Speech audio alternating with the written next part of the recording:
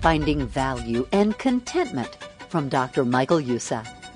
If your value is dependent on your title, if your value is dependent on your net worth, if your value is dependent on what you wear, if your value is dependent on where you live, I want to tell you right now, take it from me, it will never, never, never bring you contentment.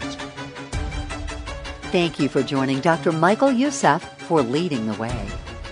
Today, the conclusion to his practical series, The 10 Commandments. Dr. Youssef has shown that the first 9 commandments touch on actions and reactions, but the 10th points at the heart. Do keep in mind that Leading the Way is a listener-supported gospel and media ministry, meaning that Dr. Youssef and the teams rely on your prayers and on your generous gifts to sustain day-to-day operations and to facilitate future growth. Learn more at 866-626-4356 or ltw.org. Listen with me now as Dr. Michael Youssef begins today's challenging message. Listen to this poem for a minute. I was a child, but it was adulthood that I wanted, the freedom and the respect. I was 20, but it was 30 I wanted, to be mature and sophisticated.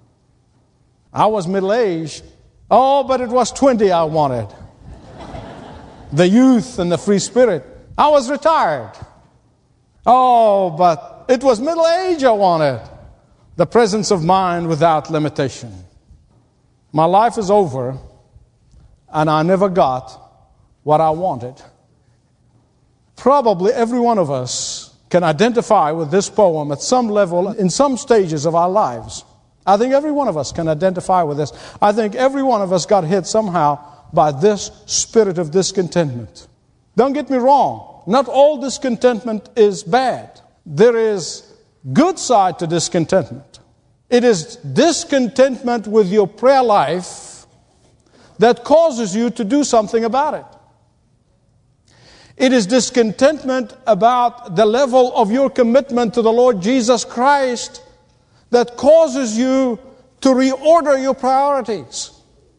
It is discontentment with the level of your faithfulness with the Lord that compels you to rethink your motives in life.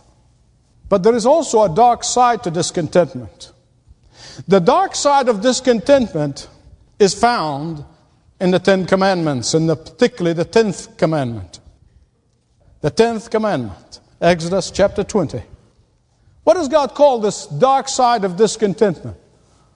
God calls this dark side of discontentment, He calls it covetousness. Covetousness. Covetousness is not a word that we often use. It's not part of our everyday language today. But covetousness is simply that craving for what somebody else has. Covetousness is that longing that says, if only, if only, if only. I want to tell you a few things about covetousness before I start preaching, okay? Covetousness is always short-sighted. Always short-sighted. Covetousness can never see the big picture, is unable to see the big picture. Covetousness is always anxious for instant gratification. Covetousness will always make you be an ungrateful and unthankful person throughout life, no matter what you have. It always causes you pouting in life. You might not do it physically, but you do it on the inside. Pouting, feeling sorry for yourself, full of self-pity and unhappy. That's what covetousness does. Listen to what God said. You shall not covet your neighbor's house. You shall not covet your neighbor's wife, or his manservant or maidservant, or his ox or his donkey, or anything that belongs to your neighbor. Some commentators, bless their hearts, said that the 10th commandment is really superfluous. Everything that needed to be said has already been said in the first 9. This 10th commandment is just an anticlimax. It's really just summarizing what everything else has already been said They were wrong. In fact, they missed the whole point. Because I can tell you that the 10th commandment truly stands, it towers above all the other 9. The 10th commandment is clearly distinguished, and I'm going to show you how. Because it deals with the matter of the heart. It deals with the matter of the heart. The other first 9 commandments, they openly condemn outward actions. In fact, it's only Jesus who explained to us that there are inward desires that causes that outward breaking of the commandment. It was only Jesus who explained to us the difference between the root and the fruit, as we have been seeing throughout the series of messages. It was only Jesus who was telling us to guard against our inward thoughts that trigger the outward action, and that we need to take care of that. But without Jesus' warning, if you lived in the Old Testament and you have just the commandments and you do not have Jesus' explanation, you're going to see that the first 9 are all to do with outward action. Every one of them. Do not make idols. Do not work on the Sabbath. Do not kill innocent people. Do not steal. Do not commit adultery, etc., etc. They all begin from the outside and they work their way on the inside of us. And that what distinguishes the 10th commandment from the other 9 is this. Listen carefully. What distinguishes the 10th commandment is that it begins from the inside and works its way out. What do I mean by that? Hear me right on this one. I could be the most covetous person on the face of the earth, and nobody will know it. I could be secretly the most covetous person on the face of the earth, and nobody will know it. The dearest and the nearest to me will not know it. It can be. And that is why the 10th commandment makes explicit what the other 9 implied. The 10th commandment spells out what God is really after. You say, what does God want from me? What is God really after here? I can tell you exactly what He's after, and that is why He comes in with the 10th commandment. What God is after, not just outward obedience, but inward obedience. That's what He's looking for. He's looking for inward obedience. Without the 10th commandment, we could easily, all of us, be tempted to become like the Pharisees. We could focus on outward obedience, but our hearts are far from God. And then we become hypocrites like they were. And that's not what God is after. And that is why when the rich young ruler came to Jesus, he said, now Jesus, how do I inherit eternal life? How do I make it to heaven? And Jesus knew exactly everything about this man. He knew that he's breaking the 10th commandment over and over and over. And he looks at him with those piercing eyes and he said, well, keep the commandments. Now Jesus knew that nobody can keep the commandments. Without the power of God, nobody can keep the commandments. And the guy said, oh yeah, I've done this. That's a piece of cake. I mean, I've done that. I kept these commandments. I never killed anybody, never so. And Jesus said, okay, well, let me go to the 10th commandment. And he goes straight into the 10th commandment and he said, well, go out and give all that you have and then come and follow me. I said, oh, no way, Jose. What are you talking about? He said, you kept the commandments. You're breaking the 10th one over and over and over in your heart. You see, that's why Jesus condemned the hypocrisy so much. And that is why only Jesus can deliver us from sin. And that is why only Jesus can empower us to obey Him outwardly and inwardly. That's why only the Holy Spirit of God can empower us to keep the commandments. Anybody without God can say, I keep the 10 commandments. They're basically lying through their teeth. Or they just don't understand. Without the Holy Spirit's empowerment, we could never keep and obey any of the 10 commandments. But do you know that it's out of love and out of compassion and out of grace and out of mercy that God gave us all of the 10 commandments, but more specifically, it's out of love and out of compassion and out of mercy and out of His grace that He gave us the 10th commandment. Do you know why? 2 reasons. is what I call them, the CDs. I'm going to give you 2 CDs to take home with you. And I don't want you to just play those CDs in your mind today. I want you to play those CDs in your mind for the rest of the week, the rest of the month, the rest of your life. 2 CDs. Here's the first CD. Covetousness is deceptive. Covetousness is deceptive. You see the CD? Did you get that? It's too clever for you?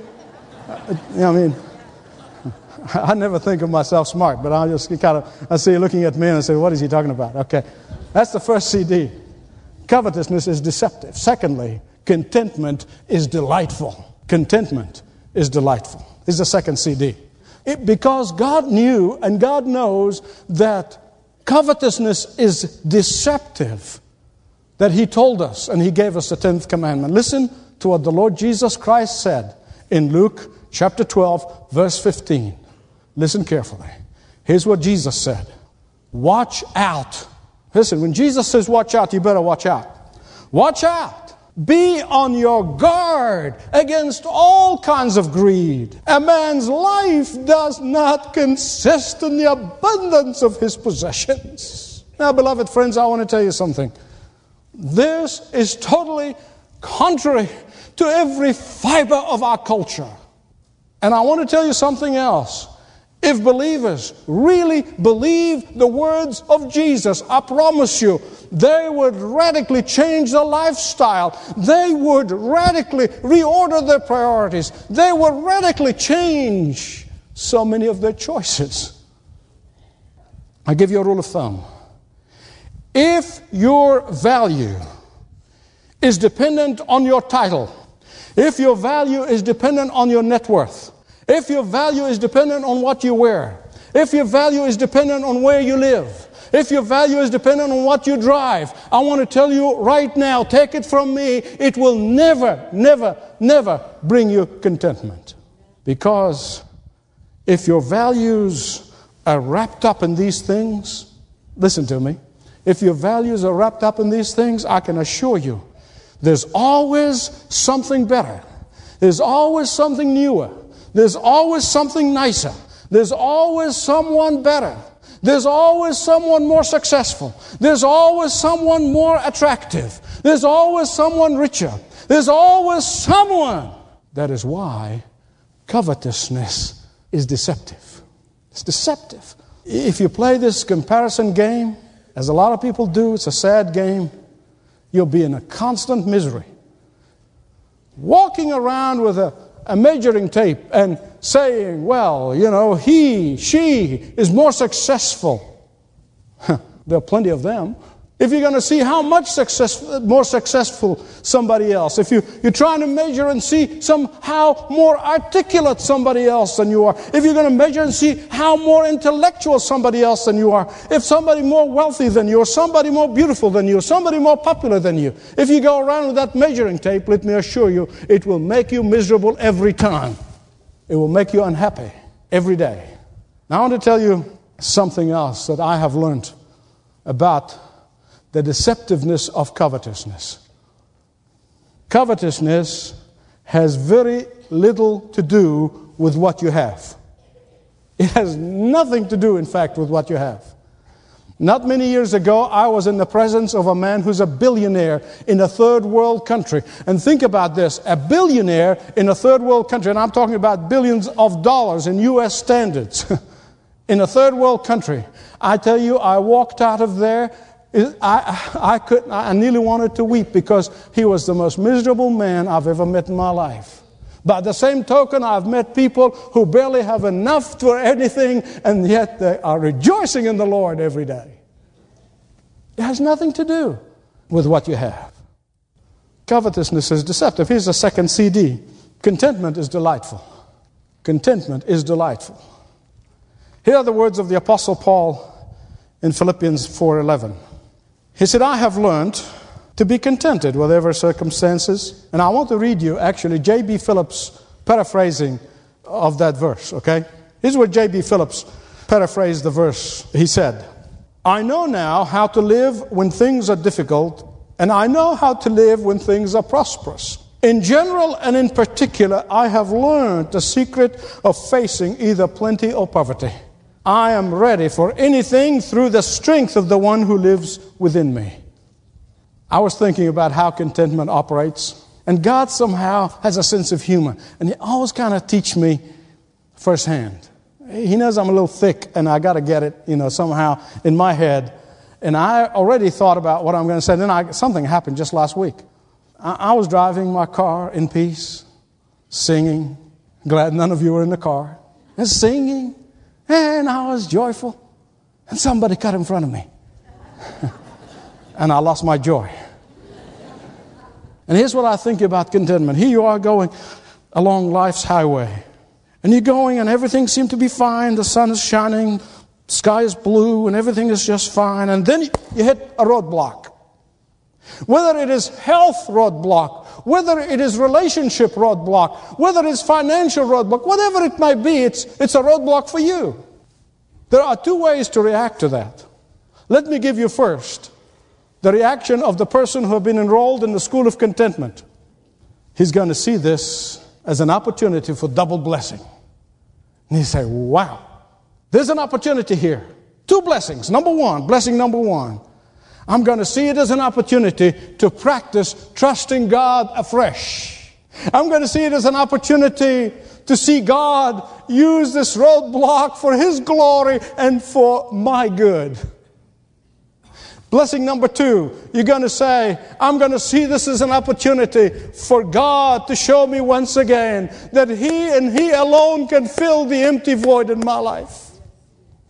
I often tell folks when they come and talk to me, and I said, look, do not waste your pain. Do not waste your suffering. Do not waste it. Do not just say, get me out of it, God, so I can get on to the next. No. Say, teach me, Lord. I want to learn the lesson. I want to say with the Apostle Paul that I've learned. But you know what those words of Paul tell me? It tells me that the Apostle Paul was not a contented fellow by nature, that he had to learn it. It tells me that Paul was not patient by nature. He had to learn it, and that brings me a lot of comfort. That through the painful and the crushing experiences in his life, he began to learn that contentment is delightful, and that contentment delights itself in trusting God. In fact, one of some of my favorite verses, the ones immediately before chapter 4, they're in chapter 3, verses 7 and 8. And I truly can say those words with the Apostle Paul. Here's what he said. He said, so many things I thought were really important, but now I have learned this lesson of contentment. Now that I have my eyes fixed on the prize, they have become rubbish. And some of you are saying, well, Michael, do you mean to tell me that success and seeking success is wrong? Somebody's saying, well, Michael is preaching a sermon and he's saying that success is wrong and you shouldn't go after success. Read my lips. I did not say that. I believe with all my heart God wants you to be successful. I believe that with every fiber of my being. God wants you to be successful. I am not preaching that at all. Listen to me. But I'm going to tell you something else. That if success is your only aim in life, I can tell you with certainty, I can tell you from my first-hand experience, that when you get there, you will not be contented. You will not be contented. I can testify to you. And I know in my own life, the closer I walk with the Lord, the more I'm able to experience contentment in the midst of turmoil. You say, is it easy? No. Is it easier? Yes. See, once you're enrolled in the school, it gets easier. You see, as you grow and you mature, it gets easier. Never easy, but it gets easier. But the one thing I want to tell you is this. For you and me to experience contentment when there is smooth sailing is one thing. But to experience contentment when the waters are rough, when the going is tough, when the wind is blowing in your face, is a whole different experience. And today, you can begin to move from covetousness to contentment. Psalm 73 has been an enormous comfort to me through the years. It's a blessing to me. And I have done what the author of the psalm has done. Many times I cried out to God with the age-old question, God, why are the wicked seem to be prospering and the righteous are suffering? And that's the question that this worship leader in the temple, Asaph, who was appointed by David to lead worship in the temple, it's the very question that he asked God. He said, God, if the wicked seem to be healthy and wealthy and free from pain and powerful and have no problems, that means that I've wasted my godliness. Then he begins to see things from God's perspective. Not from by his own eyes, but from God's perspective. And when he sees the eternal torment of the wicked, when he sees the eternal agony of the wicked, when he sees the eternal horror that the very people that he was coveting are going to be going through, he repents on his face before God. And he said, Lord, I was like a donkey in the state of covetousness. In Semitic language, when somebody says I was like a donkey, it's really an illustration that, because the donkey is a creature whose only concern is for the moment, that he can see only in a very short distance. And so Asaph said, I was like a donkey, the way I was behaving. And beloved, I want to tell you, when you move from covetousness to contentment, when you move from worldly thinking to godly thinking, God will bless you in double portion. Because contentment is delightful and it delights itself in God. Dr. Michael Youssef reminding you that as you go through life's challenges, covetousness is deceptive and contentment is delightful. Thank you for taking time to listen today to Leading the Way with Dr. Michael Youssef. Listen to all of Dr. Youssef's passionate messages online at ltw.org, through the Leading the Way app on your smartphone or tablet, or by subscribing to the podcast, available on Spotify, Apple, Google, YouTube, or wherever you get your podcast content. You know, one common emotion that's grown wings in recent years is fear. People from all places and all walks of life are allowing fear to grow roots. And many are asking if we're living in the last days. Well, Dr. Youssef recently asked the team to pull together his most helpful content about the last days and put it in an easy-to-get resource package. Here are more details. Often driven by fear, Christians and non-Christians alike are seeing world events unfold and asking, is this the end of the world? Find hope and security in the pages of God's Word when you get your copy of The End Times Book Collection by pastor and author Dr. Michael Youssef. 3 life-changing books, each offering sound biblical truth to guide you into a deeper understanding of the end times. This special package includes Is the End Near?, End Times and the Secret of the Muddy, and the hope-filled Never Give Up. After reading these books by Dr. Youssef, you'll not only find hope and security in your life, but also be equipped to share the truth surrounding the end times with friends and family. Right now, Dr. Youssef is offering these resources together in a special book packaging called The End Times Book Collection. Get yours on the way when you give a gift of any amount to the ongoing ministry of Leading the Way. Details at ltw.org. ltw.org. Right now, Dr. Youssef is offering to send you a copy of the End Times Book Package when you give a gift of any amount to the ongoing ministry of Leading the Way while supplies last. So get yours on the way to you when you call us, 866-626-4356. That's 866-626-4356. Or you can visit ltw.org. ltw.org. Oh, and do remember tomorrow is Valentine's Day. Do something special for the one you love. This program is furnished by Leading the Way with Dr. Michael Youssef.